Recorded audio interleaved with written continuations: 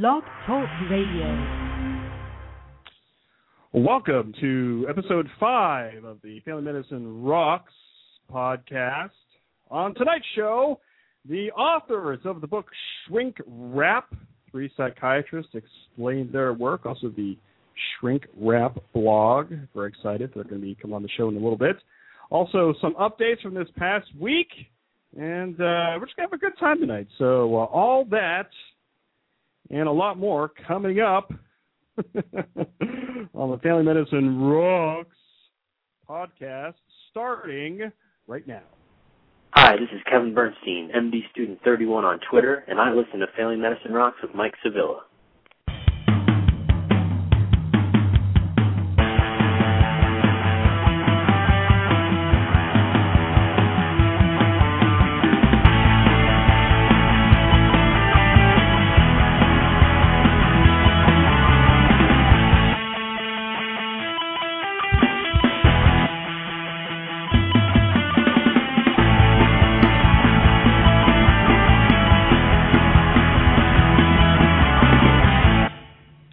Welcome to the show that is passionate about medicine and social media. This is the Family Medicine Rocks podcast. I'm your host.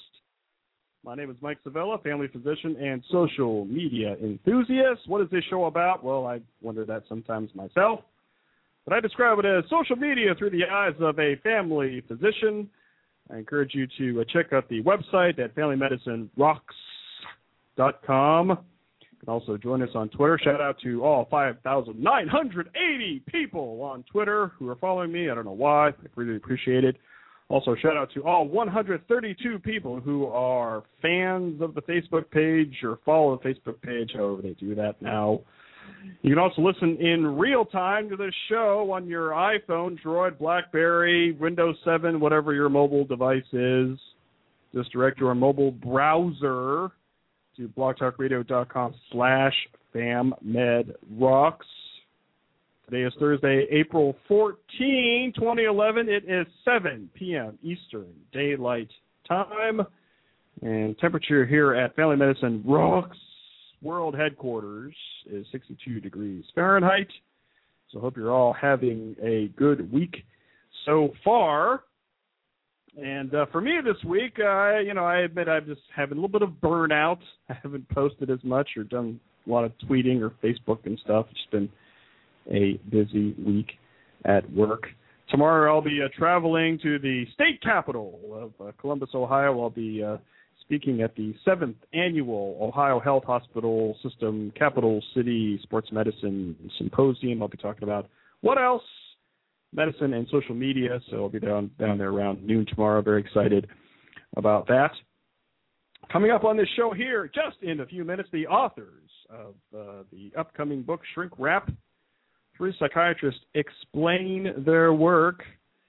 Drs Dinah Miller, Annette Hanson, and Stephen Roy Davis will be coming up in a little bit here. You can already pre-order their book on Amazon.com. So I'm very excited about that. And they're going to be going on a real show on May 3rd. I saw on their Shrink Wrap blog today that they'll be on National Public Radio, the Talk of the Nation, on May 3rd. So I get to ask them all of the difficult questions here this evening. I'm just reading from their literature here. So it's finally a book that explains everything you have ever wanted to know about psychiatry. And they also have a Facebook page for the book. And I encourage you to check that out as well. And Dinah Miller, MD, a psychiatrist and writer, is in private practice and is a consulting psychiatrist for the Johns Hopkins Hospital Community Psychiatry Program. And Hanson, MD, is a forensic psychiatrist with appointments at the University of Maryland and Johns Hopkins Hospital. And Stephen Roy Davis, MD, also on the faculty at the University of Maryland, is a hospital-based psychiatrist and medical informatician, whatever that means. No, it's informatics. It's cool stuff. I like it. Is chair of the Department of Psychiatry at the Baltimore Washington Medical Center And actually, they were on this show right when this show was starting, when it was the Dr. Anonymous show, all the way back to show number 9. I know that was back, I have it in my notes here, October 18, 2007, way back. And I have this clip here, and it's about 3 or 4 minutes. I thought it was kind of fun trying to look back a little bit, so let me play this clip here for you. Way back 2007, they were talking. I was asking about their blog, and about, at the time, was a new podcast that they were doing. How is the blog?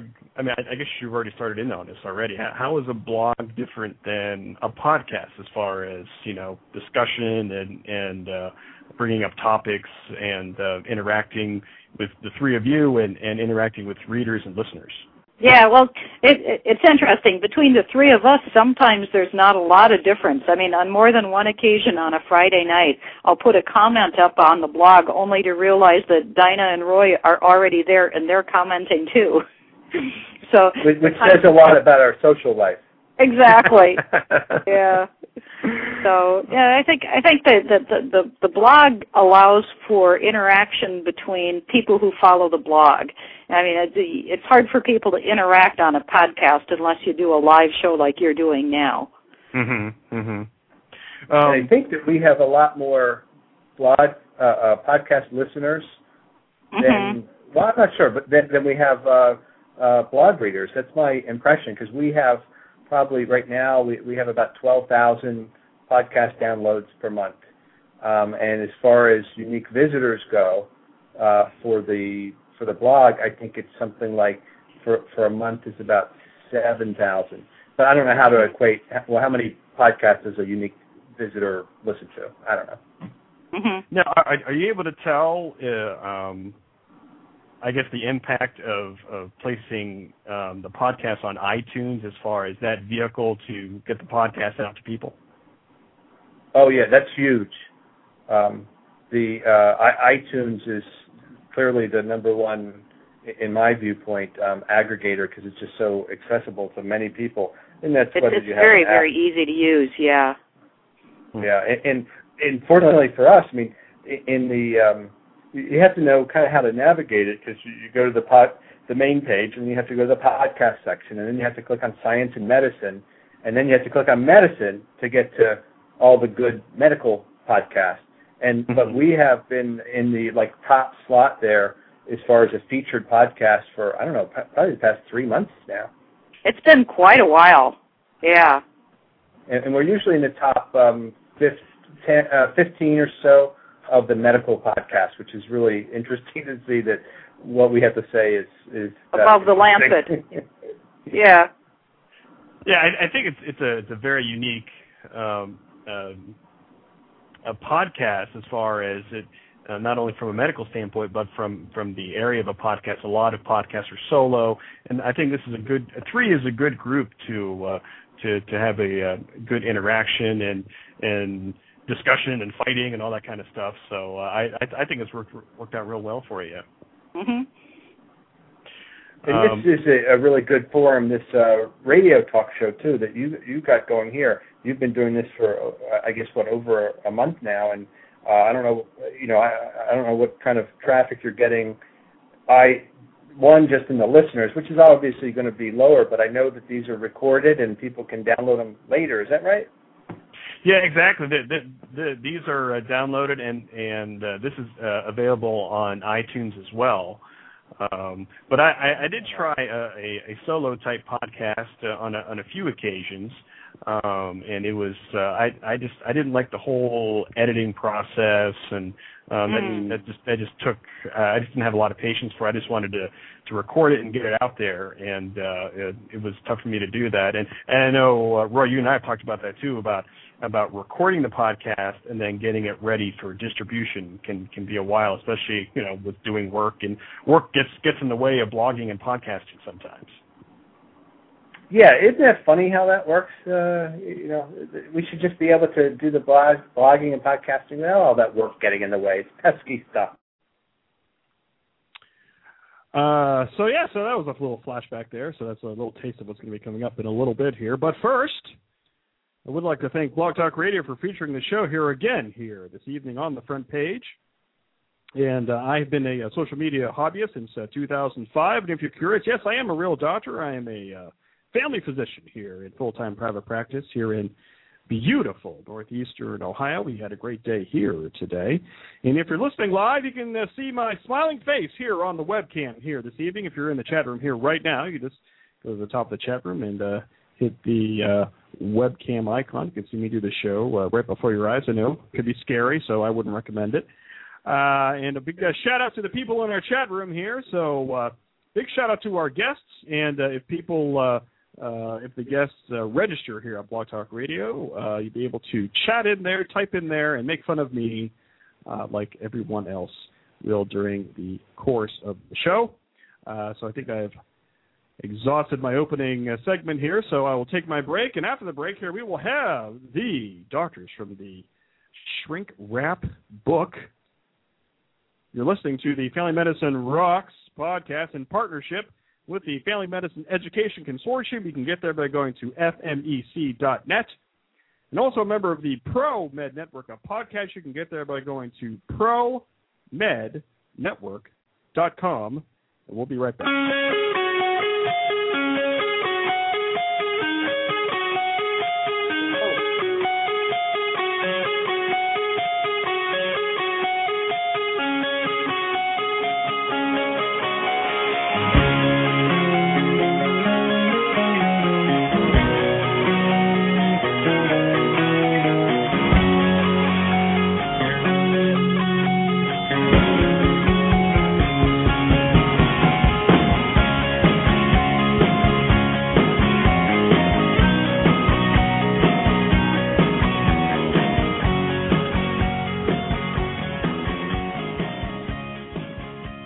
That's right, social media through the eyes of a family physician. This is the Family Medicine Rocks podcast on blogtalkradio.com. And on the line we have with us right now, very excited, the Shrink Wrap Docs. Dinah and Ann and Steve. Welcome to the show there, everybody. Thank you. Thank you. Hey, Mike, this is Steve. Can you hear me okay? Yeah. Everybody sounds great. Well, that's so nice of you to say. So I'm very excited about this book. I saw this on I saw your Facebook page, and I know Steve is the geek of the group, and has probably been working on that a little bit. Let me start with Steve as far as tell me about. I kind of know a little bit origins of the book, but it's probably a leap from the blog to the book. And Steve, why don't you just tell me just kind of how the idea for the book got started? Oh, sure, Mike. First of all, I got to say, your radio voice is really fantastic. Our blog, has been going on since 2006, so it's about 5 years. In fact, I think next week is Monday. Monday is our 5-year blog anniversary, and about I think it was 2.5 years ago or so. I'm sure Dinah will correct me. She got this crazy idea that she wanted to write a book, and we had all these blog posts, and all we had to do was take all the blog posts and put them into the form of a book, and we would have a book really quickly, really easily, no problem. It didn't quite turn out that way. It was a lot more work, and you'll hear more about that probably, but we did find she shopped around to a number of publishers and eventually settled on Johns Hopkins University Press. All the publishers were of course, trying to negotiate the best deal with us. That's a bit of a stretch maybe. And we expect to have it out end of May. Oh, end of May. Okay. Yeah, it was April, and we just heard last week that they moved it up a month, so it looks like it's the end of May is when we're expecting it to come out. Oh, okay. So, do you want to say why that is, Steve? Oh, go ahead. I have no idea why it is. I assume it's some sort of I think it's all because of the earthquake and the tsunami that slowed all the global commerce down. No? That's probably reasonable there. Mm-hmm. Yeah, I have no idea. I think Dinah's probably hinting that it took me longer than expected to finish the index. But you did a fantastic job in the index, and it was worth the wait. You finished it on time, but you kept sending me these notes about how your computer had exploded, or the hard drive had erased, and I didn't quite understand. I knew you were distressed about this, but at some point I realized that part of the index was on the computer that had exploded, which meant that when I had thought you had sent it in to the publisher, that hadn't actually happened. And in fact, I realized that when the publisher sent me an email saying, Steve hasn't sent us the index yet. So that was, I think, delayed it by a week or so. Well, thank goodness for my Mobile Me account, because I had it on there, but although I didn't have the most recent version, so I had to go in and redo some work. But it was you did a great very job on interesting. It. Oh, thanks. It was an interesting thing to do, to go through 250 pages or so and come up with an index. But I like kind of detailed work, and I had a good time doing it. I have to say, looking at that index, I was just sort of amazed that we actually covered as many topics as we did. But so if I heard right, so was it Anne that had kind of the publisher connections or familiarity a little bit about how it is in publishing? Can you tell me a little bit about that, how that went? Well, two of us had sort of connections with the Hopkins, having trained at Hopkins, so we had some affiliation with the press there from that. And Dinah knew about publishing because she had a previous book that was published, so she had some practical experience to back up our contact. Ah, okay. And for somebody who knows nothing about your blog or nothing about the book, how would you describe it? Let me pick on Dinah next. Okay. Well, let's see. So the blog was my idea, and I'm not Anne and Steve are really kind of the geeks in my life, and so I decided I wanted a blog. And I'll tell you the background of this is that I'm a very frustrated novelist.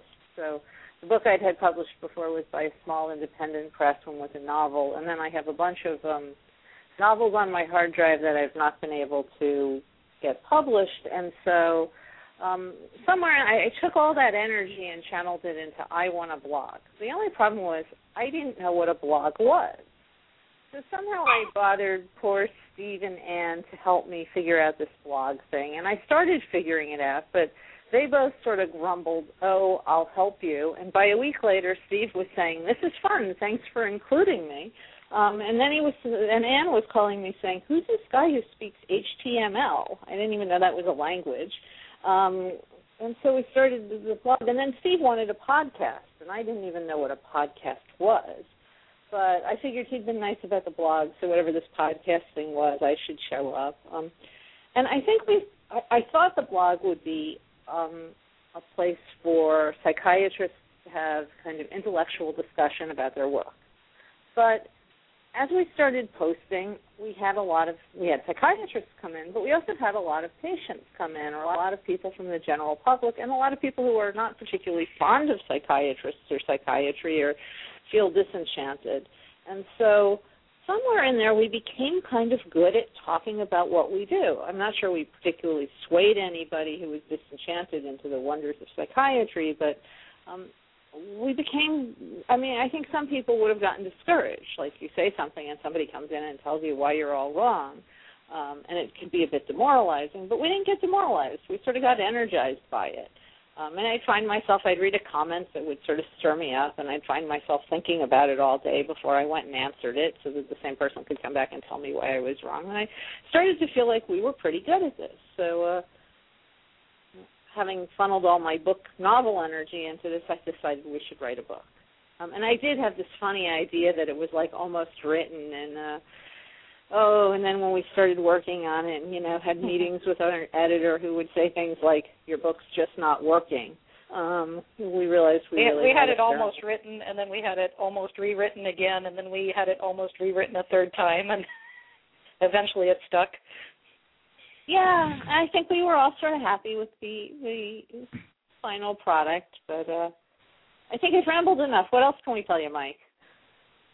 Well, what was it all like?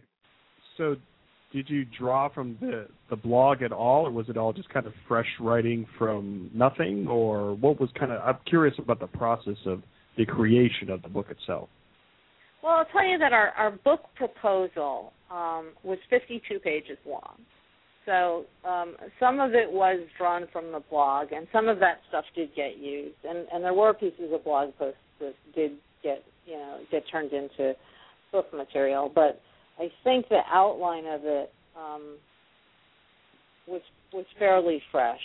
I'll tell you that the blog has a whole playful element. We talk about ducks, we talk about chocolate. Anne draws pictures of herself as a nun. We talk about support animals, and actually I think we did talk about support animals in the book, but no nuns and no chocolate, and they don't know about ducks. But it became a more serious endeavor. Johns Hopkins Press, I think it's the country's oldest academic press. It's a fairly serious place. They have had to put up with a lot from us. We wanted a duck on the cover. They originally said no, then they came back and said yes, then they sent us a picture. I said it was the wrong duck. We had all these back and forths, and finally some senior editor sent me a letter, Dear Dr. Miller, I'm sorry to tell you, but there's not going to be a duck on your cover. So they've put up with a lot from us. They've actually been really, I couldn't imagine a more positive experience with a publisher. I mean, there's three of us, and because it's in town and local, we would sometimes meet there, and we would sit and scream at each other in our poor editor's office. And our editor is a saint.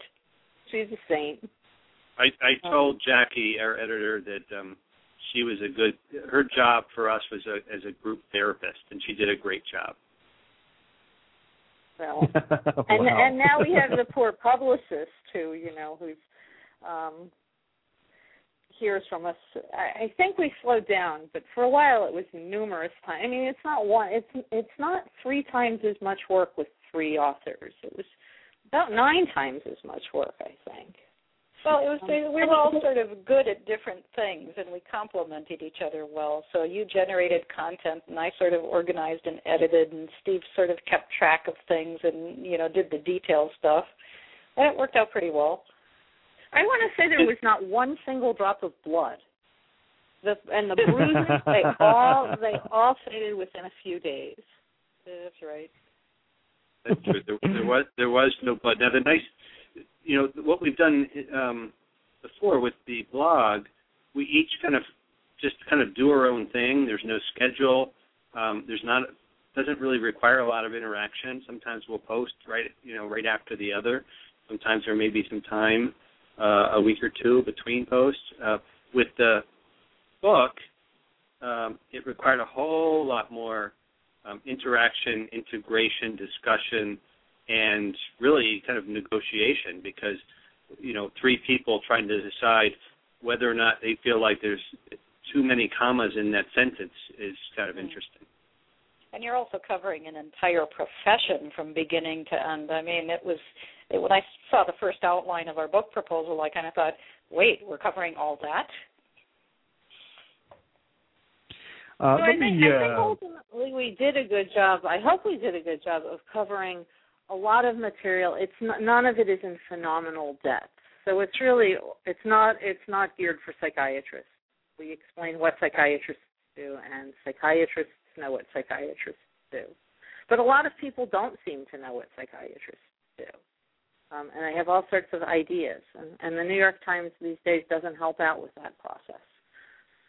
And I think that's right. What is behind the question for our National Public Radio interview on Talk of the Nation in a couple of weeks. That's on May the 3rd, and it's either at 2 o'clock or 3 o'clock. I'm not really sure. I thought it was 3, but you need it to 3 o'clock show up. Yeah, but in Baltimore, Talk of the Nation is on at 2:00, so maybe it's not a live show, and it's from the. I don't know. We got to make sure that we get this right. 3:00 we show up sure on time. But one of the questions that was asked of us, it sounds like the main question is, what happens in a psychiatrist's office? And I think there's an interest in trying to find out exactly that, because there's some mystery to it. What psychiatrists do and what you talk about. There's not an audience in a psychiatrist's office, so unless you're actually there and you've never been to one, I can imagine that there'd be a lot of kind of mystery and intrigue about what do you talk about. In the media, movies, TV shows, that series In Treatment, I don't know how much it helps or hurts. Well, there's a lot, just like you said, I mean, there's a lot of stereotypes out there. There's a lot of portrayals in television and movies and things. So when they ask you that question, and from what I hear, this book is framed for somebody who's not in medicine, who's not a physician, who's not a psychiatrist. So when they ask you, well, what happens during a, outpatient psychiatrist appointment in their office, what are you going to say? Dinah's going to say. Which one of us do you want to ask that to? Well, I figured somebody will start and people will jump in. If the risk with us is that all three of us will talk at once. Yeah, well, I could jump in with how it's worked out for me. I've had situations where I've consulted with lawyers about cases, and in the context of preparing for testimony, I've had a lawyer ask, well, what does it mean to say that somebody has X, Y, or Z diagnosis, or what does it mean when they say the doctor decided to prescribe this medication or not that medication? And I find myself thinking, oh, wow, we covered that in Chapter X. So it's not even just a non-health professional. It's people who deal with mental illness in the context of many different careers.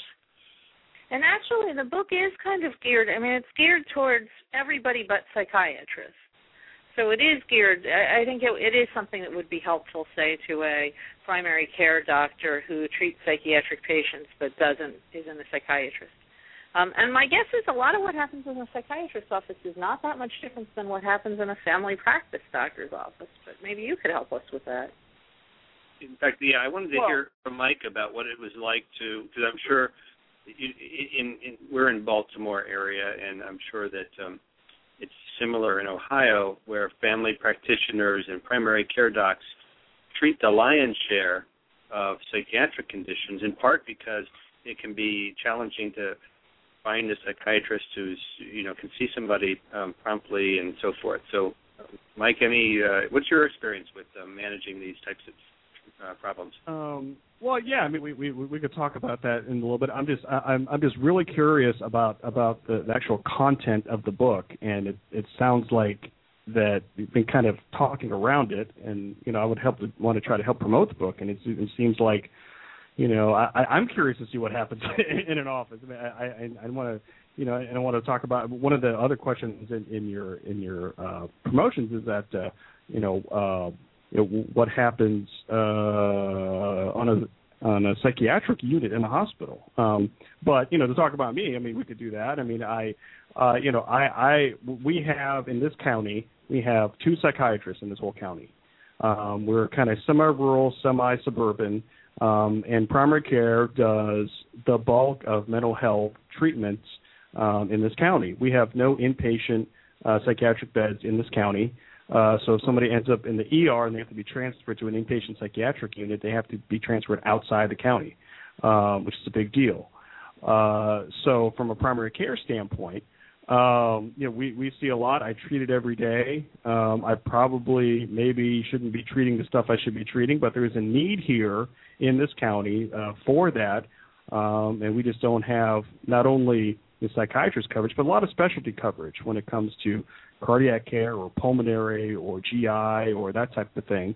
So you're right, Steve. I mean, the primary care docs here, do have to absorb a lot of specialty type care, and it gets very challenging sometimes. Well, that's interesting that you say that, because especially the comment about, well, maybe I shouldn't be treating this, because I've heard discussions or writings about, well, depression is appropriate for primary care doctors to manage, but bipolar disorder is more complicated and they should stay away from it, or schizophrenia, for example. But the problem is that, okay, that's all nice in a perfect world where there's plenty of psychiatrists to manage everything, but in the real world, I find that a lot of primary care doctors do manage bipolar disorder, and one of the big kind of faux pas, I guess, clinical faux pas, is to kind of willy-nilly prescribe an antidepressant to somebody with a history of bipolar disorder or manic depression, because the medication itself can contribute to a manic episode.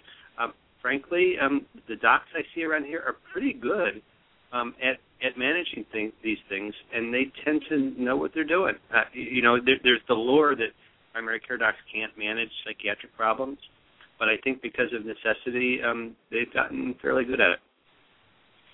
So I'm going to go back to your question about, if it's okay, about what's in the book. Do you want me to do that, or you want to address some of the stuff Steve brought up? No, I mean, that was, I did want to talk about, what I see here as far as, from, a mental illness, mental health type of standpoint. And, that was a good discussion point. I mean, we can go back to the book, because I'm really curious and I'm really excited about it, because I've been reading all the promotional things, and I'm curious about the book. Okay, so I'll tell you, we have the book broken into, I think, 11 chapters.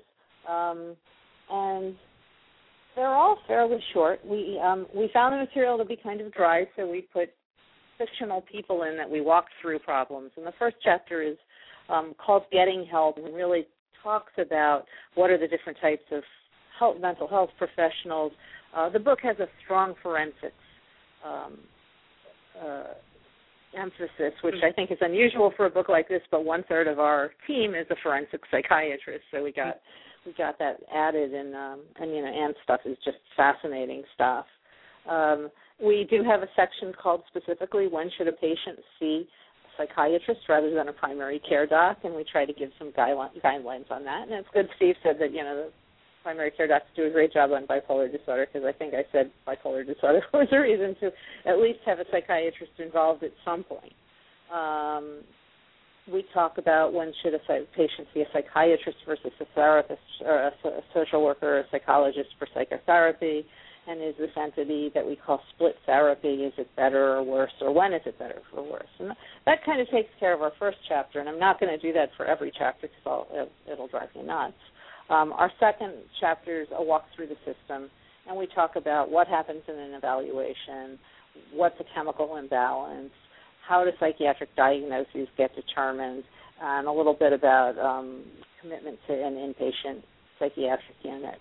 From there, we talk a little about what are the reasons people seek care. And you might think that would be a nice short answer, it's for mental illnesses or because they have problems, but it's actually a pretty long chapter, and when we tried breaking down why people go see a psychiatrist, well, there's a lot of reasons.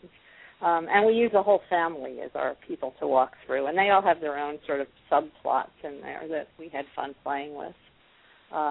We do a chapter on psychotherapy. We do another chapter on medications and how medications are classified, how they're chosen, what's informed consent, how doctors dose the medications, and what happens when they don't work. And we used in that chapter Steve's extremely popular blog post called Why Psychiatrists Don't Like Xanax, and that's pretty much listed. Oh, yeah.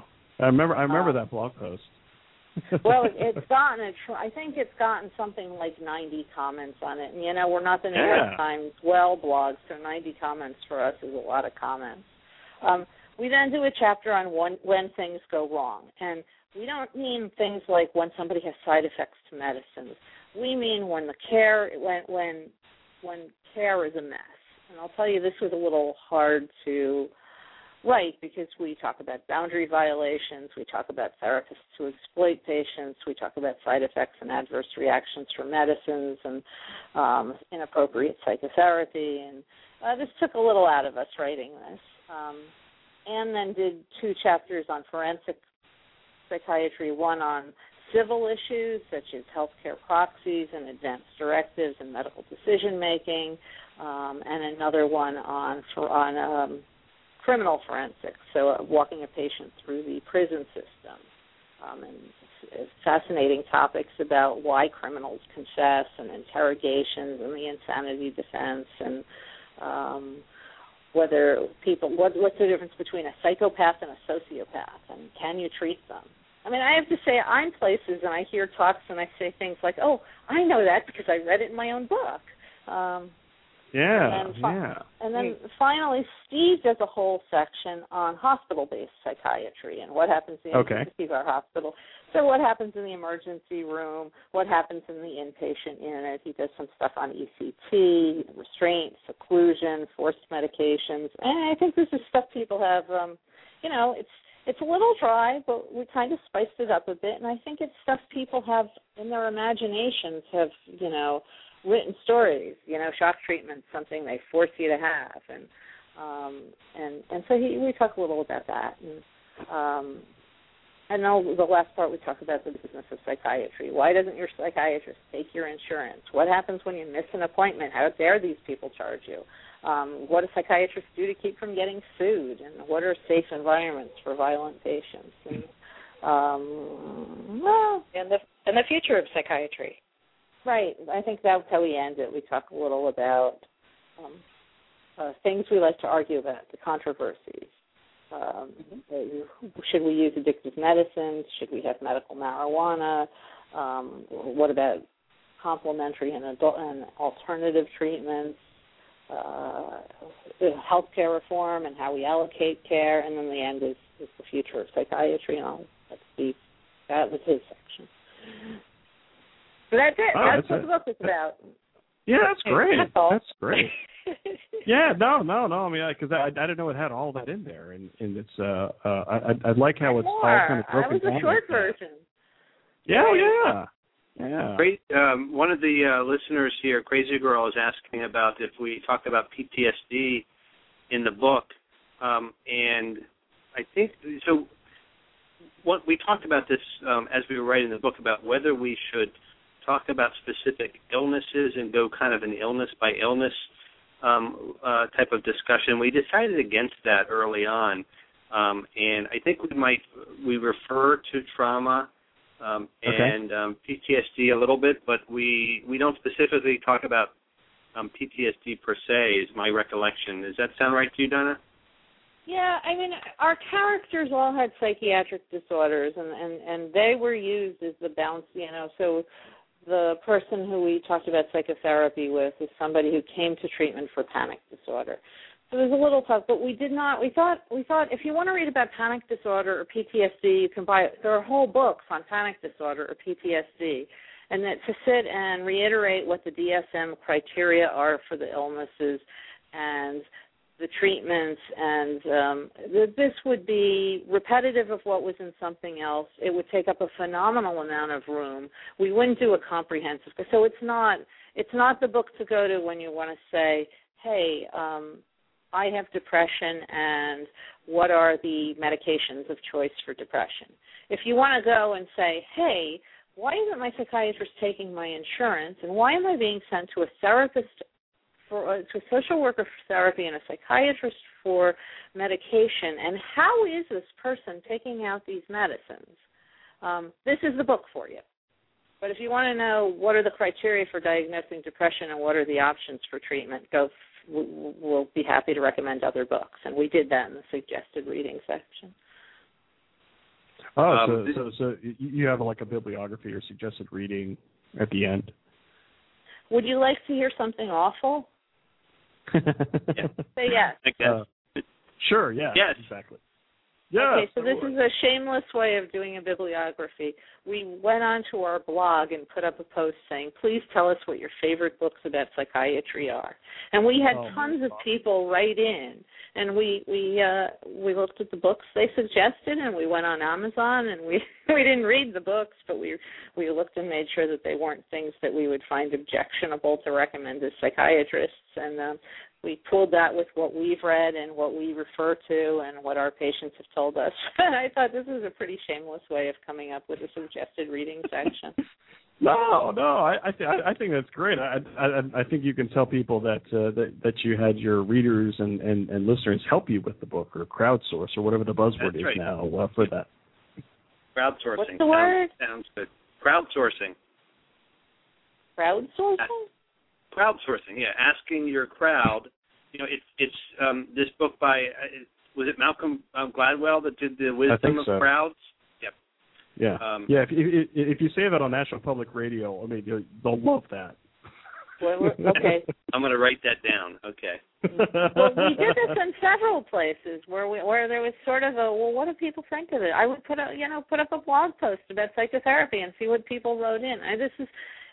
This is the wonderful thing. You're the social media guy. This is the wonderful thing about social media is instead of sitting and saying, I wonder what people think, you just go right, hey, what do you think? Yeah. But let me ask Anne. So what was your favorite part of the book that you're writing, or was it a certain topic, or because I know that you talk a lot about forensics, but was there a certain subject or topic within that was good for you? Yeah, the chapter that was near and dear to my heart was the chapter on the correctional psychiatry. So to explain how different aspects of civil and criminal forensic work happens, I created a fictional character called Eddie, and I made Eddie get into trouble, and I kind of walked him through a criminal prosecution and file an insanity defense, and ultimately he ends up going to prison. So I was able to describe what happens when an inmate comes to a facility and how they get screened for medical and mental health disorders and how they get referred for treatment, and why the doctors in a correctional facility may make different treatment choices than doctors out in free society, because the environment can influence the kind of care that you give and the factors you have to weigh when you're prescribing medication for a prisoner. And hopefully it gave people sort of an insight into what it's like inside the walls and the amount of health care that actually happens when someone goes to prison, because I think the tendency is to think, you throw someone in jail and they'll just sit there and rot, when in fact every day, 24/7 around the clock, there's health care going on continuously in every facility in this country that I think a lot of people weren't aware of. So I really enjoyed being able to write about that.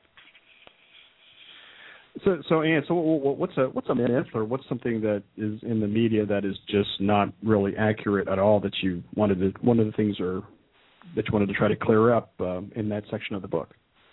The big myth is that going to prison never helps anybody. And on a weekly basis, it's pretty routine that a prisoner will say to me, it's a good thing I got picked up, because if I hadn't been arrested, I'd be dead out there. And the people I treat have addictions that are just so severe that they literally can't stop themselves. They have to be picked up and brought in. And it gets a little frustrating sometimes to get somebody in, get them detoxed and cleaned up, get their medical illnesses treated, get their mental illnesses treated, and then release them on the parole only to have them collapse in the streets because they have no insurance, they have no doctor, they have no transportation to get care, and sometimes they don't even have a place to live. So that's something where I really would like people to take more of an interest in this and to take a more collaborative response to correctional health care, as opposed to standing outside the walls pointing fingers and saying, this is what you're supposed to be doing. We need to have a more of a team role in this treatment and better transitions between the correctional facility and free society and vice versa. So that's what I would like to see happen. Yeah, it's fascinating. I'm looking forward to reading that because I know there's a lot of myths out there. There's a lot of stuff that I see that I would like to get cleared up. But let me ask Steve. So I guess you wrote the section on hospital-based care. Can you describe a little bit about your section as far as how that's outlined there? Oh, sure. So in my section, we talked about, kind of started with what it's like to go to the emergency room we talked about, now some of this we talked about in other sections, but in general, when we talk about hospital-based psychiatry, we talk about everything from walking into the front door of the hospital to when you leave. So in the emergency room, sometimes people are brought to the emergency room against their will. In Maryland, it's called an emergency petition. In other states, it's called other things.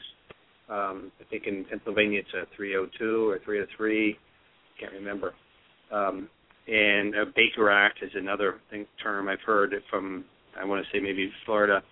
And so people are brought to the emergency room sometimes because they've demonstrated some sort of dangerousness. Either they threaten to kill themselves or harm other people, and they're demonstrating evidence of some sort of psychiatric problem. They're brought to the emergency room, and we talk about the process there because it's a frustrating process. I've had phone calls from people calling 2 days later complaining that, hey, I brought my daughter to the emergency room because she needed some help, and it took 12 hours for her to be seen, and we finally left in frustration or something like that. And so explaining kind of the process of what happened in the ER, trying to figure out what the problem is, what needs to be addressed, the different providers that people might run into in the emergency room, the social worker, emergency room physician, nurse, psychiatrist, and also what happens afterwards. So how these decisions are made about, okay, what do you do now? There are times when,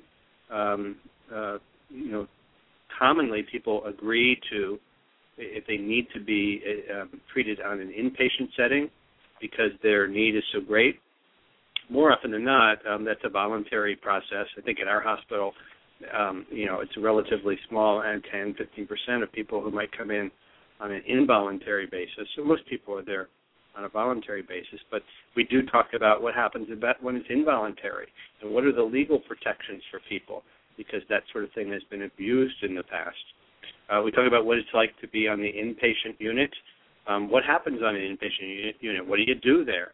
Do you just sit around all day? Most people are familiar with the medical hospital where you get a bed and maybe you have a roommate, maybe you don't, and you're in bed pretty much the whole time you're in the hospital. And you got a TV in front of you, and it's not really doing much. We work pretty hard on an inpatient psychiatric unit. A lot of group therapy, individual therapy to some degree, but a lot of medication management is also something that we talk about. We talk about insurance companies and what sort of impact they have on the whole process. And then we talk about some of the challenges we have, like trying to find an outpatient program or an outpatient counselor or psychiatrist to follow up with somebody, which is sometimes challenging. And then finally, we also talk about on the med-surg unit. So these are, this is at the regular hospital where people might go for a heart attack or pneumonia or infection or something like that. And that's what I specialize in consultation liaison psychiatry, which nowadays they call psychosomatic medicine, which is really psychiatric, kind of evaluation of people with medical problems. And so it's not uncommon for somebody to become delirious in the hospital, where they suddenly start hallucinating and get confused and get real agitated. And sometimes it's because of medications, steroids, antidepressants, or antibiotics. And sometimes it's because of their medical problem. And so I'll get called in, and we talk about what that process is like, and how we make decisions. That's very challenging, because I know that our practice, we take care of a lot of nursing home patients too, and sometimes I get calls that they have some kind of episode. They think it's a psychotic episode or something like that. We ship them to the emergency room, and it ends up being like a urinary tract infection, and they need more antibiotics than mental health medications. So I definitely get what you're saying there as far as these symptoms or behavior can manifest from a medical type of cause. So Steve, in your section there, was there like a myth, or was there like some kind, an inaccuracy that is out there that you addressed as far as, this is not what's happens, on, Grey's Anatomy or Private Practice, one of those media type shows, as far as taking care of psychiatric patients on an inpatient setting? Well, I guess so. One of the things I talk about is the experience of people who develop delirium in a hospital, and some people refer to it as ICU psychosis, which is kind of an unfortunate phrase because it's something that kind of suggests that if you go to an intensive care unit or an ICU, that there's a good chance that you'll develop psychosis or delirium, and that it does increase your risk, but it's not the place that you're in that increases the chance, but more the types of treatment. So somebody who's in intensive care might, the lights are on night and day, right? Because ICUs are busy places and people are always doing stuff. There's always sounds, machines beeping, and pages overhead and that sort of thing. So I think people, one of the problems with intensive care is people don't get a lot of sleep. And when you're up for a couple of days in a row, that can make people psychotic, actually. So I think we address that to some degree there and talk about kind of what it's like and some of the issues we have to confront with treating that sort of condition. One of the examples would be antipsychotic medications, which are used for the most part to treat this sort of problem with delirium. But in older folks, there's evidence to show that antipsychotics can increase the risk of heart attack and stroke. So you kind of have to weigh the risks and benefits of these sorts of treatments. All right. So great. And I know that we discussed it kind of at the beginning of the show, but as far as working with the publisher or your editor, and anybody can take this, was there a lot of rewrites involved, or did they were they very hands-on or not, or with the whole process? We developed a rhythm fairly soon on. I think the first problem we really had was in even just coming up with a voice. Were we going to do it in first person? Were we going to do it in third person? Were we going to have these fictional? I wanted these fictional people. Nobody wanted fictional patients. Anne and Steve both shuddered at them. We started it out in very small, in the chapters being broken into small segments so that you didn't have to read the whole chapter even. You could just go look for what you wanted. And our publisher looked at this and said, this doesn't work. It needs more continuity. Maybe you should get rid of these broken pieces. So then we threw in these people and walked each one through a chapter and had it be continuous, to which she said, maybe it needs to be broken up. By which point I think we were all pulling. There was one point where I took 3 days off work and just sat and wrote. Wow. And it was the fourth. I mean, I think I sort of had some time anyway, but I shuffled some patients. I just made, by the end, I was just ready to scream. But it was the first 4 chapters. It was part of our original proposal. She just sort of, at one meeting, just said, look, it just doesn't work. So I spent a lot of time just sort of reconfiguring it, emailed it to her, and she just said, oh, much better. And then we went through that process with every single chapter. She'd look at it and say, this isn't good. And by the end, she said, look, I know I say this isn't good, and you do something to it, and it's fine. And so I think, we got a rhythm eventually. I think the other piece of should we tease Steve about this, or should we leave him alone, Anne? What do you think? Oh, I think Steve gets teased a lot. He takes it very well. I'm used to it. Well, so, we started with this sort of idea that we would write, and we said, and Steve had a hesitation about writing, but, nobody twisted his arm. He said he wanted to do the book. we had trouble getting him to write for the proposal, but we just pulled this stuff off the blog. And so I guess I should have thought, like, this might be an issue. And he did say to me, for me, deadlines are a kind of fluid thing.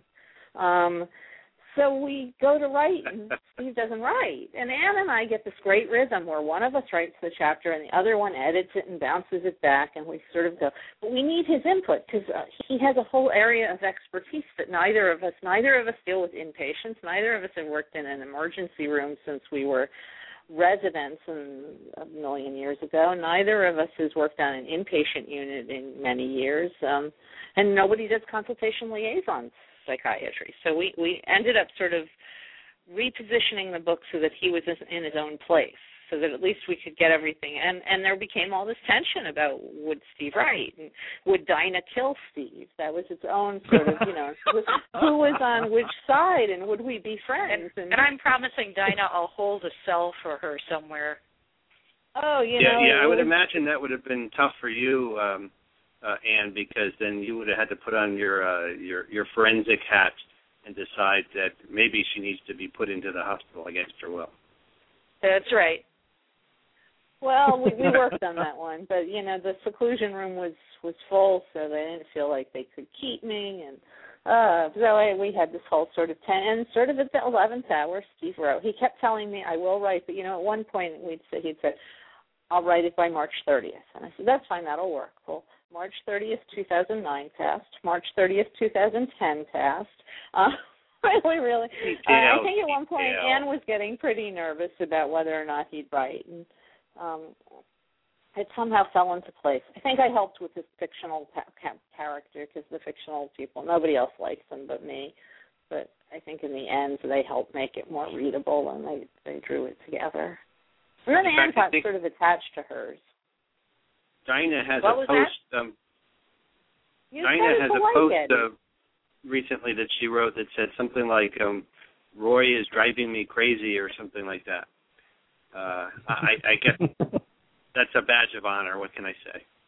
That's right. It was a badge of honor. I mean, but all the screaming, we could spend a half an hour on a comma, much less, how we're going to write a whole book and get it to fall together. I think one of my teenagers, we were at one point, my teenagers are always telling me, oh, you talk too much, and at one point somebody walked into our family room, and Anne, who's usually so mild-mannered, was screaming at me, just let me talk. And my kid, he had this. We do this on occasion. Like, I have never been so vindicated in my life. See, everybody else wants you to shut up too. Oh man, and I know you guys get asked a lot about this a lot. They'll probably ask you on National Public Radio, but and I know that you talked about it last time you were on the show. But how did all of you get together, and how do you guys know each other, and how did kind of all that happen?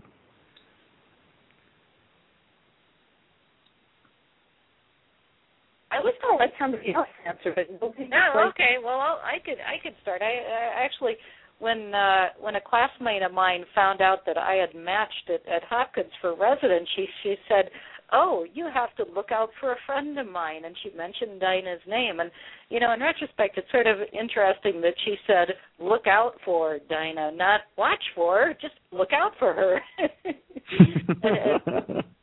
and we met during our second year of residency, and did our time there together, and that's how we've been hanging around for 20 years now, something like that. Wow. Yes, Steve, do you remember how you met us?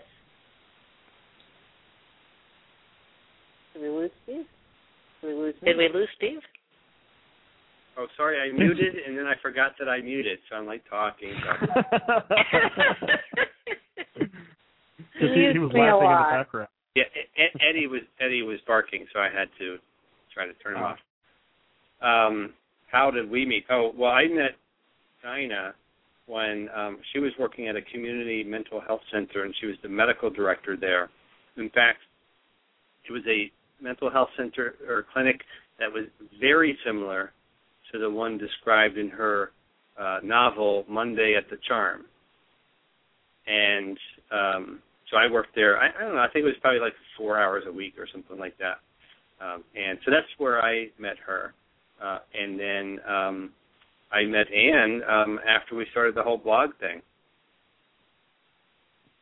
Yeah, I think I didn't, the psychiatric community in Maryland is, I don't know if it's small. I mean, there are like 800 psychiatrists in the state of Maryland. No, maybe there are more. How many, do you know, Steve? There are a lot of psychiatrists in Maryland, but I sort of just assumed everybody knew everybody. And when Ann called and said, "Who's this guy who speaks HTML?" And then Steve called and said, "Let's meet in person. I want to meet Ann." So we started, and then with the whole podcast, that was something we do in person. But I didn't quite realize that they didn't know each other. So. Yeah, it worked out really well because we had complementary techno skills, so we could go in at various times and tweak the code behind our blog template and do all kinds of good geek stuff like that. I tweak the code all the time. Oy. The latest geek thing that I recall doing for the blog was changing the look of our blog so that instead of the usual images that Blogger gives you, we put a duck up there. Because they wouldn't let us have a duck in the book. They thought having a duck on the spine, and this was the agreement. Right. The agreement was we would have a duck on the spine, and then at the last minute, sorry, the big bosses here won't let us have a duck. Somehow they think it's unprofessional. Well, not only did they think it was unprofessional, they thought it made us look like quacks. I kept trying to say, well, Penguin Putnam has a penguin. Just put a little duck. So now we have a duck in a prominent place on the blog. Oh man, I remember when the podcast was out. I remember seeing the setup for the podcast. We saw the picture. I think maybe you put it on the blog, and it was fairly geeky. I was proud of it to see it. A fairly geeky setup with all of the microphones. And I remember when somebody, it was probably Steve that wrote about it on the blog, about all the microphones and this and that, about the podcast. That's when we first got our mixer, yeah. Yeah, we set up the mixer and all the microphones, and we had such a mass of tangled wires that we had to take a picture of it and put it up. I remember that. Well, it's still set up from the last time in my dining room if anybody wants to come podcast.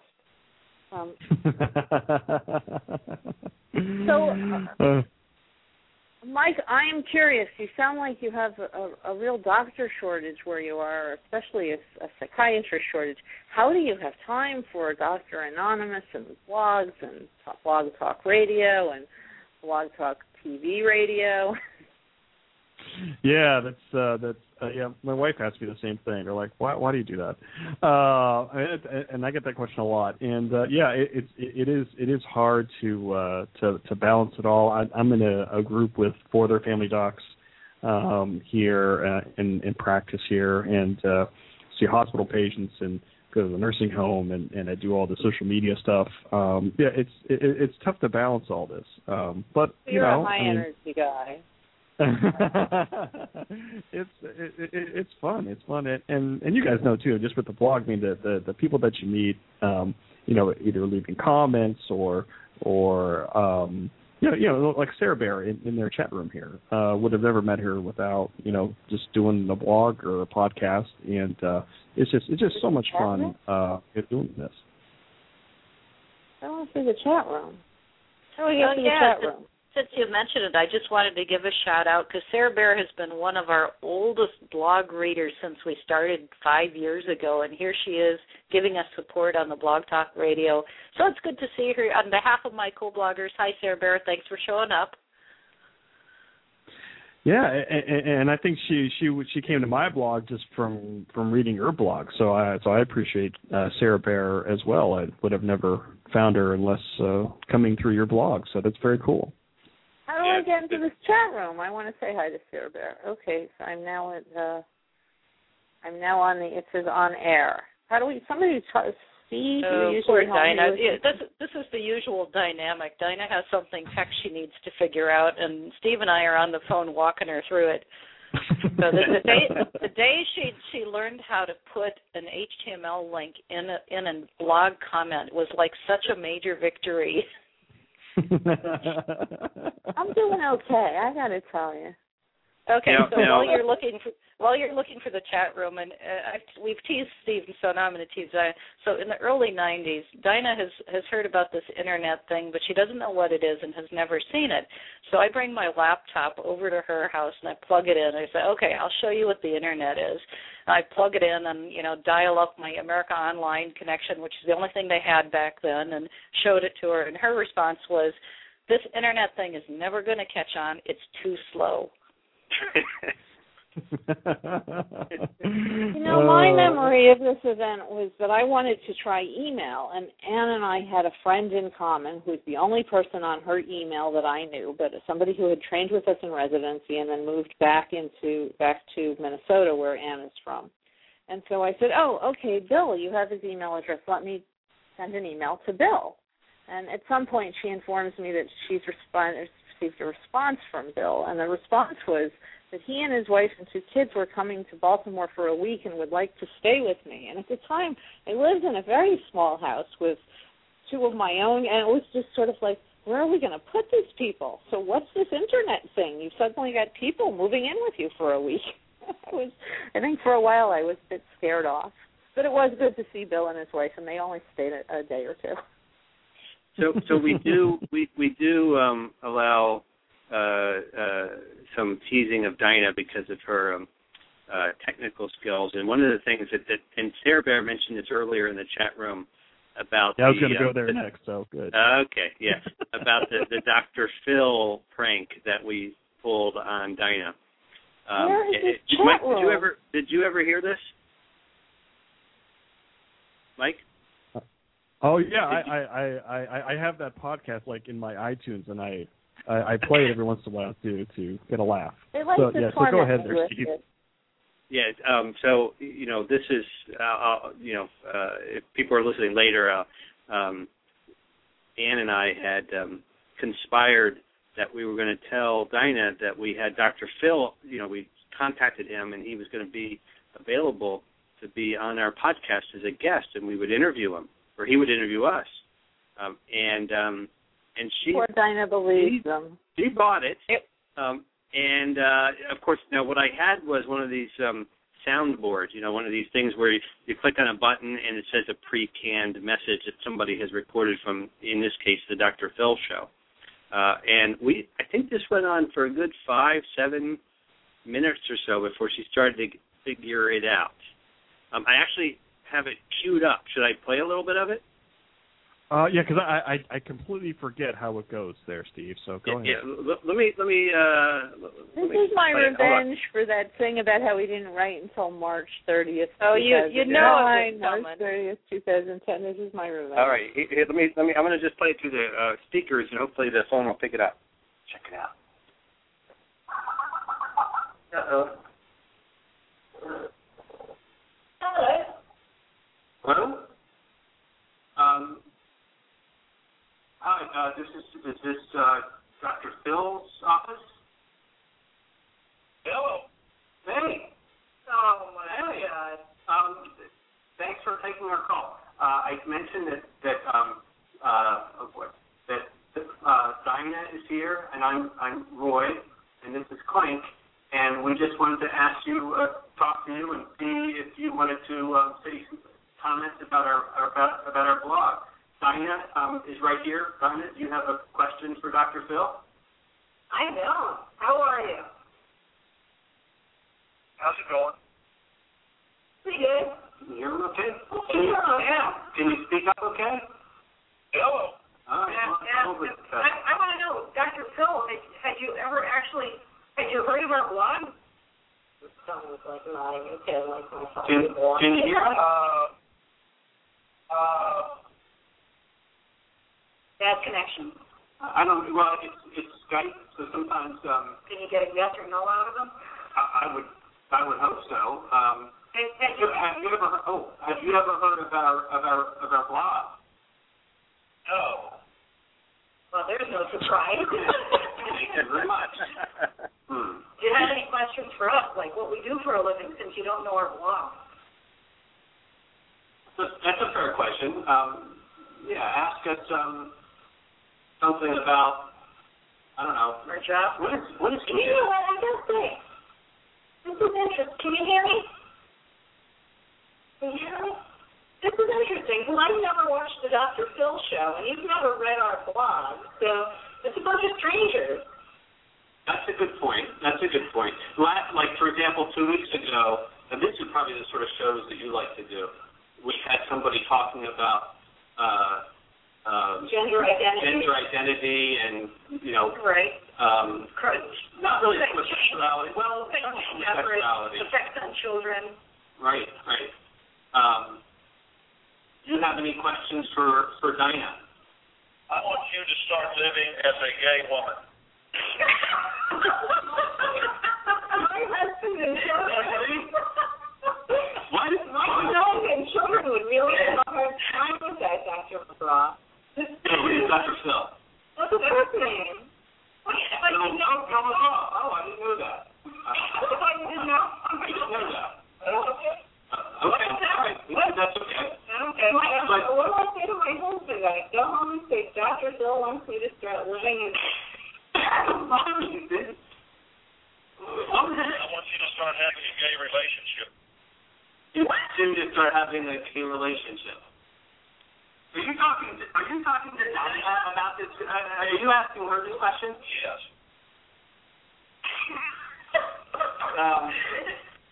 All right, I'm going to stop it there, but you can see how it goes. So Steve, kind of describe what is happening in the room, like the facial looks and stuff, like when as you're trying to keep from busting out laughing on the floor. Well, so this is funny because at the end they did that. Wasn't there a thunderstorm or something? There was some reason that we couldn't do it in person. I forget what it was, and so we did it on the phone. And so we were each at our own home on the phone. Steve, that wasn't right? that wasn't the Dr. Phil one. That was another one. The Well, Dr. how Phil did we one get away was with in person. this?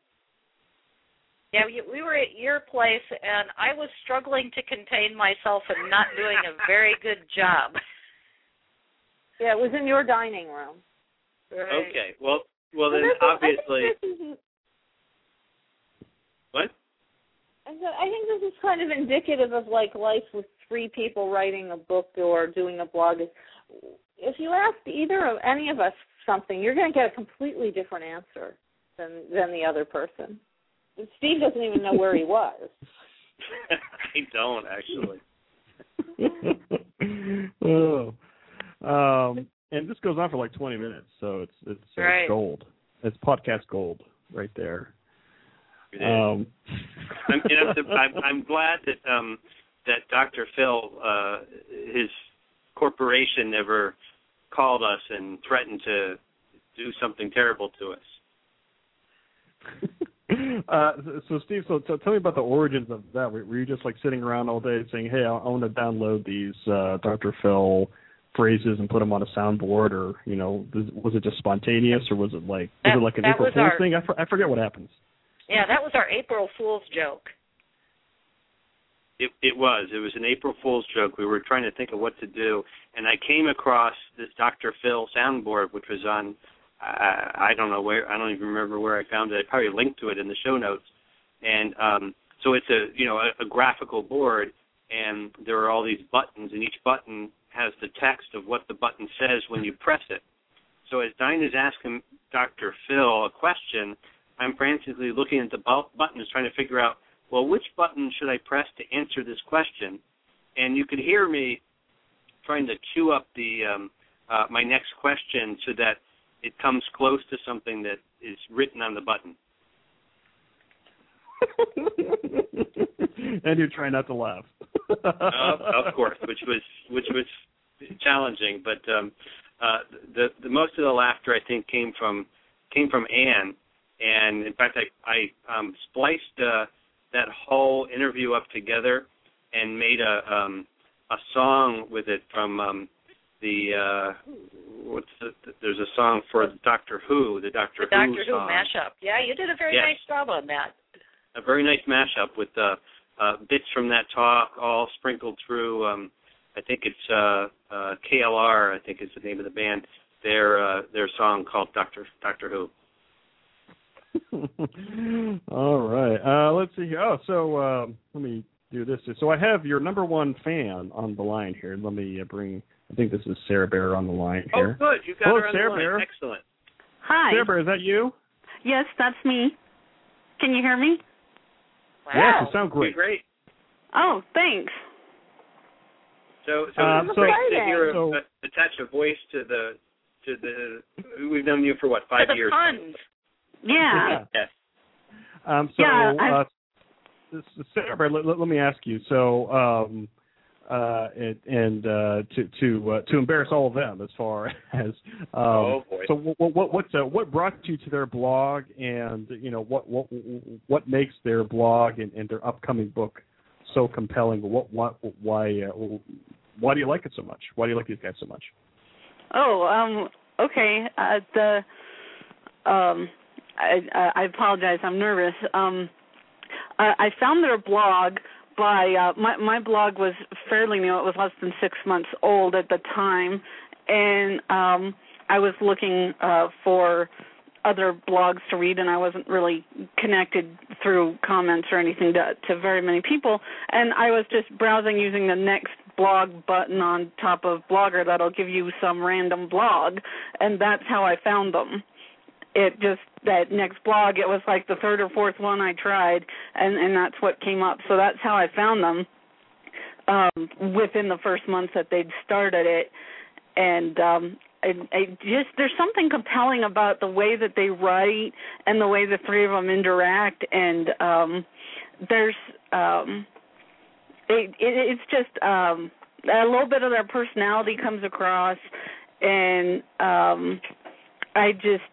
it's just and it's informational, and it addresses topics I'm interested in. It's just and they're not afraid to have fun with themselves, or it just feels like a very friendly place to me. That's why I keep coming back. I just have this, after 5 years, I have this sense of it as a gathering place. Kind of, it might sound a little corny to say it feels like Cheers, where everybody knows your name, but that's kind of what the blog feels like to me by this point after 5 years. Wow. So nice. That's very sweet. Thank you. You're welcome. Yeah, that's really a positive vote of confidence, and in fact, on our podcast, which is on iTunes, and we took about a little bit more than a year off on doing our podcast while we were writing the book, and we recently started that up again. But I think we've got about 55 or so podcasts out there, and we have almost as many reviews. We have about 50 reviews, and a lot of the reviews are very similar to what Sarah Bear just mentioned, which is kind of surprising in a bit, but I feel good about it at the same time, where people say that, we're kind of fun to listen to, we don't take ourselves too seriously, and they learn a lot of stuff. One of the reviews says something like, it's like going to medical school without all the crap. And I've never read those. They all throw in, these people are just screaming at each other. But yeah, that was nice. That's nice to hear your voice, Sarah Bear. There's something comforting about having. You are probably the longest commenter who's stuck. People have kind of come in for a while. And while sometimes being 2 or 3 years at this point, but at some point, blogging takes over your. When you started, it's so obsessive. I have to say. I mean, everybody I met, I'd just say, I have a blog. This is kind of a little bit what I wanted to mention or ask about when I thought of calling in was the relationships that you develop with the commenters over the years, and the ones who come and maybe comment for a year or two and then go. Like I remember Carrie, the nurse who had headaches all the time. She's one of the top people I remember, but I don't know if you ever wonder, so what happened to that person, or how it feels to sort of, in a way, get to know your commenters a little bit as they comment over the months or the years. I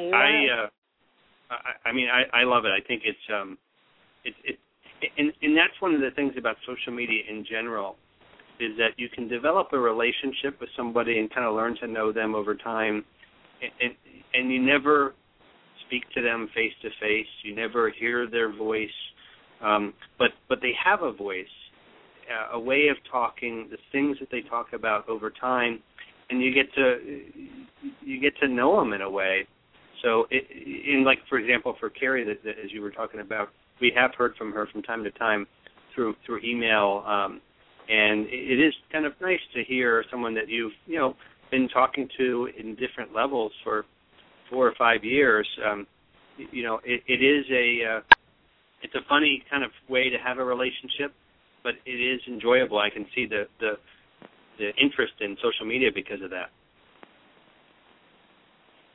Well, and it's sort of, as time goes by, people have painted their, they come in snippets. But I mean, I know you've had some health problems during the course of the time you've been blogging, and you sort of follow people's lives a bit. At times you've disappeared. You've stopped commenting, and after a little bit it'll suddenly hit me, where's Sarah Bear? And I'll go look for your blog to see where you are. And so it's a funny kind of interconnected world. Carrie, I think she went back to school and found that keeping a blog she worried a bit about who was finding her blog, and I think between her work finding the blog and stuff, I remember that. Yeah, she was worried about coworkers finding the blog, and she is engaged, and she's back in school, and I think her life just got busy for her. But she is a fan of our or a joiner or a friend or whatever of the Facebook page. So when we put up the Dr. Phil, I think both you and she pushed the like button. Not the Dr. Phil, I'm sorry, the Mike, Dr. Anonymous, Family Doc Rocks.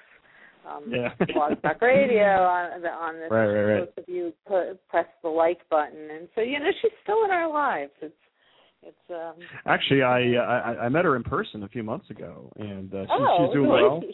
well. She's engaged, and she's going through school, and it was great to meet her in person. And I do remember some of the commenting that took place with that and Sarah Bear, and I can't believe it's been so long now, but I do remember all that, and it's fun kind of reminiscing a little bit with Sarah Bear on the line here about some of that stuff then. Some of the early days. Things are kind of different in the early days of your blog before you have such a huge following. And I had also been going to ask, was there anything specific you did to try and grow a following, or did people just find you and it snowballed by itself without any work on your part to try and go out and comment on other people's blogs to get them to come to yours? It's a great job. Early on, I think there was more of an effort of, we have this cool thing, but nobody's coming. How do we get people to listen to, or to come to the blog and read what we have to say? And there was probably more of an effort to go out and comment on other people's blogs and so forth. Things that we still try to do some, but frankly for me, I find that I've got so many things going on in my life that I have a hard time just keeping up with their own blog, let alone other people's. Well, the other thing is, we hosted medical grand rounds at one point, which was a big driver for traffic to the blog. Yeah, we've done 2 or 3 of the grand rounds, and in fact, I think we should probably do another one this summer. We've always done something very unique when we've done our grand rounds. The first one we did was a clicky brain, where you could click on the frontal lobe or the cerebellum and get to a topic, a category of of blog posts from Grand Rounds. The one we did, I think it was 2 years ago, was around the time that the new iPhone 3G was coming out. I think, yeah. Oh, maybe it was the original iPhone. I think it was the original iPhone. Yeah. And on the iPhone, of course, there are all these little, apps, icons of apps, and we did it so that each icon was a blog that somebody had posted for, sent in for Grand Rounds, and you could click on it and go right to their piece. So that was a lot of fun, and you're right, it generated a lot of traffic. I know some people have sort of become real through their blogs on this. For a while, I remember when we first started, Steve told us, this is how you get traffic. And he said, for example, Fat Doctor, she has lots of followers, so you should go on Fat Doctor and make comments. Well, I found myself, wrapped up in Fat Doctor's life. I remember her sister had some type of bladder surgery, and they were adopting a child, and they were feeding dog biscuits to their older boy. And I just found, but then I found what happens is that you kind of get involved in all these people's lives, and then something happens. So Fat Doctor closed down her blog. I think, Sarah Bear, you've moved your blog to a more private site because your relatives were reading it. And Carrie got kind of overwhelmed, and Cycling for Shiny Happy Person just disappeared. And at one point, Shiny Happy Person was a great writer. Yeah, I found myself at one point worrying about what happened to the NHS blog. John Crippen, he just disappeared, and I thought, did he die? Did this guy have a heart attack? And he got wrapped. And plus I have a real life sometimes, occasionally, once in a while. So, but it's been, we've had people come in and go out and come back in again, and that's something that so for example, Dr. Anonymous is now Mike Sevilla, right? We've come out. And I think in the early days, medical bloggers were very concerned, and bloggers in general probably were concerned about privacy and how people were going to respond to this new medium. And as a result, we tended to cloak ourselves in secrecy. Mike, I recall there was a time where you kind of decided enough of this and kind of pulled out after an initial attempt at a video podcast, and then you decided, kind of, the heck with it. I'm going to keep doing it. I like this, and it's been great. Actually, it was my readers. As a psychiatrist, I think. I don't know. Is it weird as a family doc? Do your patients watch you or listen to you?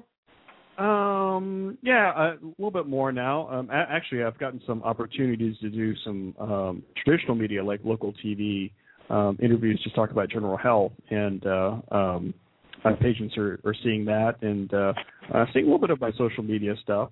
But it's interesting because your blog started maybe about a month or two before mine, and back in 2006, it was the cool thing to be anonymous, to not use a real name and that type of thing. And then, and it's interesting how I've evolved as far as that goes. But yeah, I was gonna ask you guys that. Maybe I'll go with the former Clink as far as coming out in this book, and what was it the plan the whole way to use your real names? Were you going to use pen names or false names, or was that ever in the thinking? Yeah, it was generally the thought that starting with the pseudonym would be best, at least until we had our routines down and we had our policies down, and we knew what we were going to talk about, we knew the things that we weren't going to talk about, and we had sort of the ground rules set. And after a while, it's similar to a stage name. It's just a convenient shortcut, and now I've become rather attached to it. But over the long term, I think it's best just to be very straightforward about what you're doing and to be public about the things you're interested in and want to educate people about. And that's really the reason why I keep doing it. I think a lot of people are curious about forensic psychiatry and about correctional issues, and hopefully that's something that we can provide for people, is some background and understanding of what's going on inside the walls. So you're not going to tell them that when we started this, you kept saying to me, "You're going to get me fired. You're going to get me fired." Well, it's always best to be careful.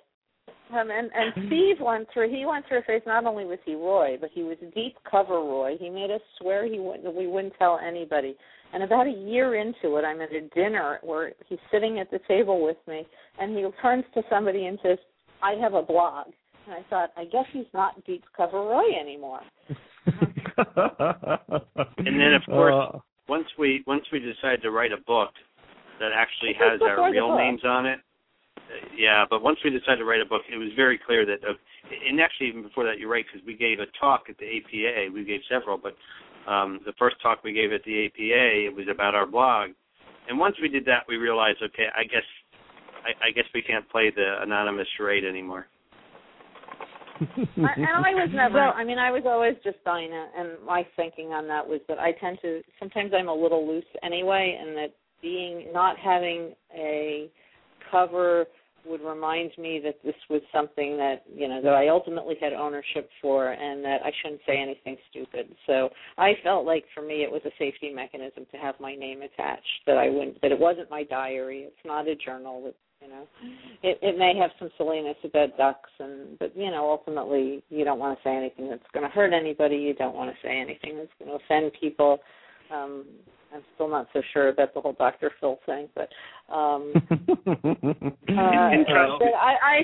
felt like it was safer to have my name attached. I do have a lot of psychiatrists tell me, you're crazy. Your patients are going to find this. It's going to cause you problems. And 5 years later, it hasn't caused any problems. But I do think it helps me to know I'm me and don't say something that you don't want somebody attaching to your name.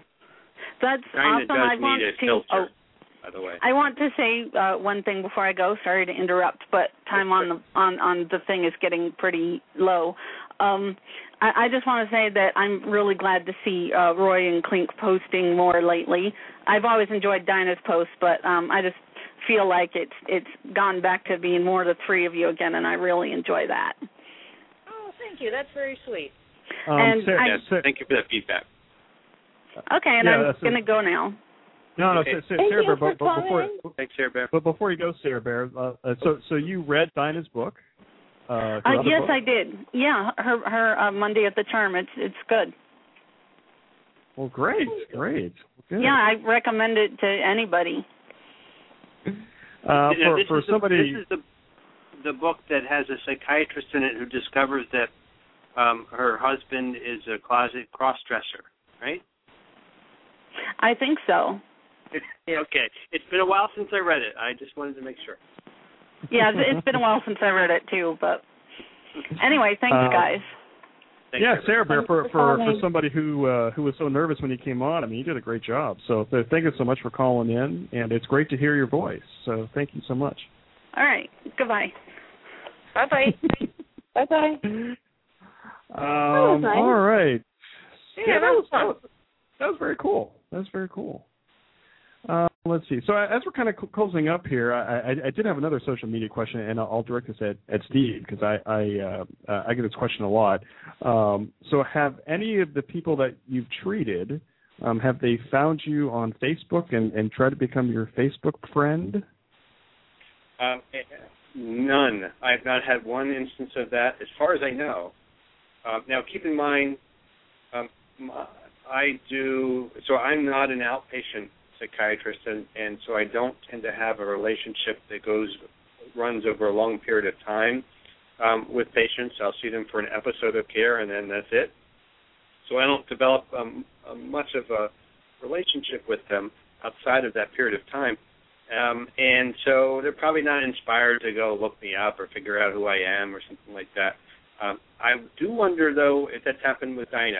I don't actually know if that has, but it's a good question for her. Well, people in therapy sessions do talk a lot about Facebook. And it helps that I have a page so I know what they're talking about. No one has ever tried to friend me. I think the only thing that's happened on Facebook that was interesting was that a former patient whom I haven't seen in a couple of years who spent a number of years trying to work unsuccessfully on accomplishing a goal in treatment, sent me a Facebook message saying, "Hey, are you my doctor? Are you the person I was seeing? I just want to let you know I accomplished that goal. And I was absolutely thrilled, but I did not respond on Facebook. I picked up the phone the next day and called her to tell her how thrilled and happy I was for her that things had worked out so well. So that was nice. I was going to say, I think the thing that it's not happened, if it does happen, the hospital attorneys at our risk management sessions every year tell us point blank, do not friend your patients. And so I think there's not any ambiguity there. You know, if somebody friends me, I am left to say I am not allowed to friend you. The hospital attorneys have just put an absolute, you can't do this. It's not something I can argue with or question. You're left with that. Okay, Mike. Mike, how do you handle that? Yeah, I'm just going to self-plug myself, which I guess is a personal problem. But I was actually interviewed by Medical Economics magazine back in December, and they were interviewing docs who use a lot of social media. And one of the things I talked about was, you know, do I friend my patients on Facebook? And what I told in the article was, and I know it's a little bit different for psychiatry, maybe, but you know, doctors and patients have been friends for a long time, even before the internet, even before Facebook. And where I live in a small town where everybody kind of knows everybody. Even when I go to the store or something like that, I see people I know. So I am selective of who I friend, but I do have patients who I do friend on Facebook, and I do a lot of speaking on this. And you know, the opinion is across the board. Some docs are like, absolutely not. Some docs are like, I have no problem with it, and some docs are in the middle. And there's not really one right answer to that. But yeah, there are issues of concerns of, you know, liability and patient privacy and that type of thing. But that's kind of my stance on it. Yeah, I agree. I mean, I think you have to be careful about it, and if you're reasonable, you have to have a good filter. You have to know what to say, what not to say, when to say something, when not to say something, that sort of thing. But from what I can tell, just from kind of a distance, Mike, you've got a kind of a great thing going on, and as far as I can tell, it doesn't seem to really cause any problems. If anything, it probably enhances the care that you provide in some levels. Yeah, I mean, I think I've had some new patients who have moved in from out of town and say, hey, we did a Google search and we saw you, and that's why we're here. So that's been very cool. And I did want to give a shout out to Crazy Girl, who's in our chat room, who's almost listened to the whole show, and I know who's been a long time reader and commenter on your blog as well. And going back to our discussion about being anonymous or being your real self, Crazy Girl and I have had a lot of discussions in the past couple of weeks actually offline as far as not being anonymous anymore. She's thinking about doing her own blog with her own name and things, and I think that's kind of the trend that I'm seeing out there now with people who are using their own name blogging. So I think it's interesting to see versus when my blog started and your all's blog started. So it's interesting seeing that evolution. Yeah, the openness and transparency that has become more the norm now, regardless of what you do for a living. Let's see. So I guess before we kind of close up the show, this has been a great show. I've been very excited about it. The other thing I want to touch on is that when I did the podcast on your show, I remember when Steve sent me an email or it was a Skype messenger saying, my name is really not Roy, it's actually Steve. Hi. So I was like, oh, hi, Steve. Good to meet you. My real name is Mike. So that was a funny type of interaction back then. And it's funny because Roy is actually my name. It's my middle name that I don't go by, really, other than what I've done on the show. So it kind of is my name, but it's not my name, so it's kind of weird. I remember when you picked it, you said, I've always wanted a use for my middle name. Well, that's true. That's right, because, I don't know, a lot of people don't use their middle name, so I found a use for it. And that's why I put it actually on the book. You'll see on the book it says Stephen Roy Davis. And that's for my Uncle Roy, by the way, who's no longer with us, but a great guy. Actually, we have another caller here. This might be the aforementioned crazy girl here. Let me see who this is. Hello, who is this? You are absolutely correct, sir. It is. How are you? Good. So, crazy girl. So, you're a big fan of the shrink wrap docs here. Yeah. Do you remember when you first found their blog, and what makes them compelling for you to continue reading them? It was more of I'm more of a lurker, but yeah, it was Grand Rounds.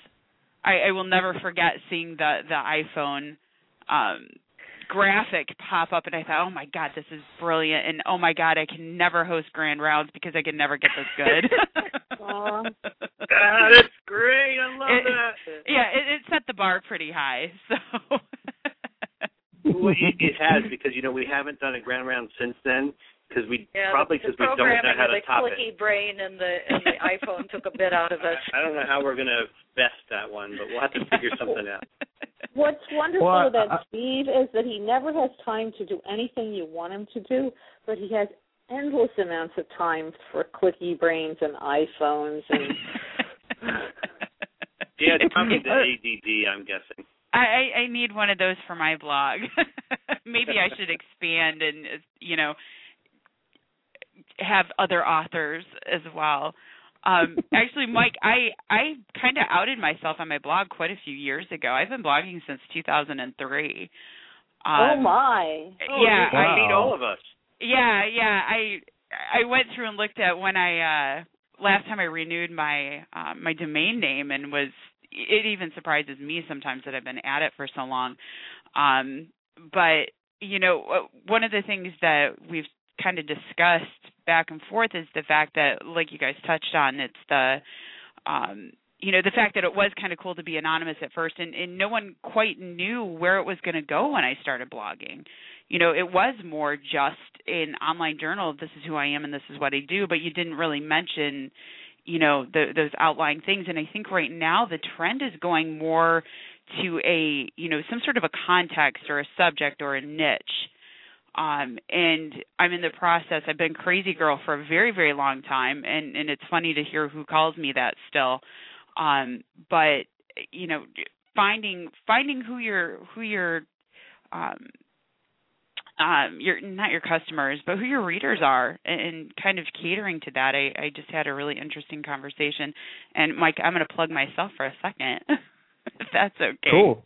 Feel free. Go for it. I one of the things, I've been a nurse for about 8 years, and one of the things that I love about seeing, the different aspects of the medical field, getting to know, what you guys do and being able to apply it to my job as a flight nurse. Sometimes it's, a little bit on the outstretches of it, but it helps you understand. But I just had a conversation with one of the directors at large for the Air and Surface Transport Nurses Association, and we've been talking about social media and how to get that conversation going with other people across the country and across the world. Like you guys, we've all had those readers that pop up, and you're like, holy crap, are they really from the Philippines? It's from Vanuatu or something like that. Yeah, and that's why I think this is so exciting, and that it's taken a lot of trailblazers to not be anonymous anymore, and really kind of branch out that way. So it's exciting that you guys are getting all this, the book deal and pushing it further than some of us have. We have aspirations. You're just blazing the trail for us. You'll be doing that next. So I as you're talking, I'm going, okay, let me check that out. CrazyGirl.net. It says FlightEMS.com. Mm-hmm. And okay, so I've never seen this many letters after a name. Did you pull up my TV? Yeah, Captain Emily J. Bennett, MSN, RN, APRN, BC, CFRN, CEN, CCRN, ONCEMTP. It means I'm really good at taking tests. Holy moly. That's amazing. Yeah, the nursing field likes our specialty certifications. It was great. I have a trauma surgeon that I work with here in town that I bring patients to, and he knows me as the tattooed flight nurse who brings in patients, and we always kind of joke about something whenever we're in there. I was asked to speak at a trauma conference here in West Michigan, and he asked for my bio because he had no idea, and the next time he saw me, he was flabbergasted. So it comes in handy once in a while. And you've written some articles and book chapters, it looks like, too. Yes, I have, on a bit smaller scale. All right, well, have you been thinking about a book, maybe? I have. I have a couple in my head. So it's going to happen. Yep, time and opportunity. But as a wise flight nurse that I work with says, you've got to play the game to be able to write about it. So I'm plugging away. I'm actually still at work and probably shouldn't be. Well, I'm glad we could help you waste time. You guys have been great. You're an absolute hoot. Oh, man. So I think I missed it. Tell me again when the book comes out. End of May. Yeah, I was going to say the official pub date at this point is June 1st is when it will be in stores. So it'll probably be out on Amazon a little earlier. And we're going to be at APA, and we believe the book is going to be at APA as well. Oh, that is middle of May. I'm in much awe of that accomplishment. There's just something about writing a book and having your name on it and being able to walk into a store and say, "Look, I did this." I agree. I'm in awe that I somehow was able to do it, and of course I wouldn't have been able to do any of it without Dinah going pushing. So thank you, Dinah. Oh, thank you. That's sweet, or Steve, or whoever you are this week. The phone would ring in my house, and my kids would yell, "You better answer it. It might be Clink." I once referred to Roy as Roy, and my husband looked at me and said, "His name is Steve." But that all sort of blends. It does. Hey, folks, this has been great doing this. I've got to get off the phone and eat some dinner.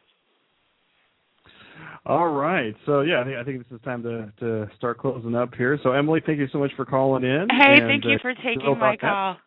Great. You guys have a good one, and congratulations. Take care. Thank you. All Mike, right. Thank you for having us. This was wonderful. Yeah, it was a good time. So you got, hopefully you guys are all prepped for National Public Radio. You're all set now. So we owe whatever success we have to you. Thank you. Thanks for having us. And we'll look forward to your book.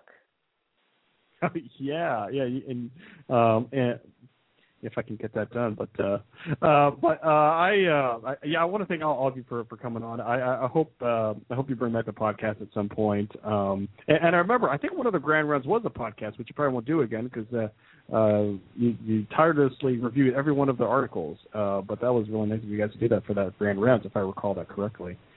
You do, and we'll probably do it again. Yeah. So the book is called Shrink Wrap: 3 Psychiatrists Explain Their Work, and you can go to their blog, and you can go there on Facebook. You can pre-order on Amazon. So Dinah and Ann and Steve, thank you so much for coming on the show. This was so much fun, and best of luck with the book. Thank you so much. Thank you. Thanks, Mike. It's been great being on your show. Great.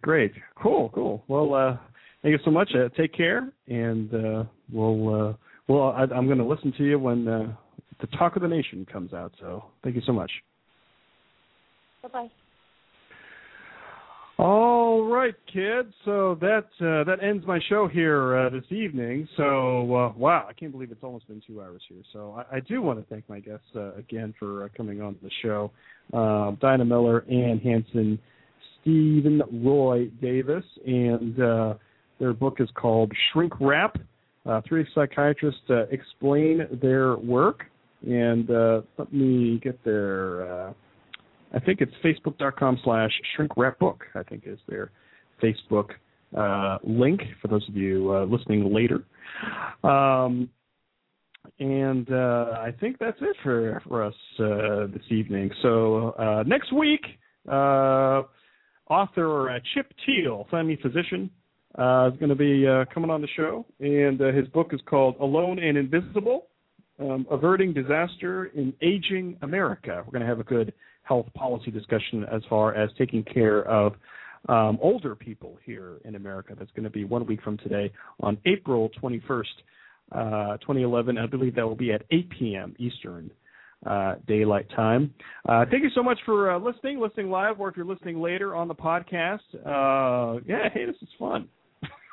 This is nothing like live radio. So thanks to Sarah Bear, thanks to Emily for calling in the show here this evening. My name is Mike Savella. This is the Family Medicine Rocks podcast, FamilyMedicineRocks.com. And that's all I have for you here this evening. Hey, look out, Columbus. I'm coming tomorrow to talk about medicine and social media. And I will see you on my blog/website, FamilyMedicineRocks.com. Thank you so much, everybody. Good night.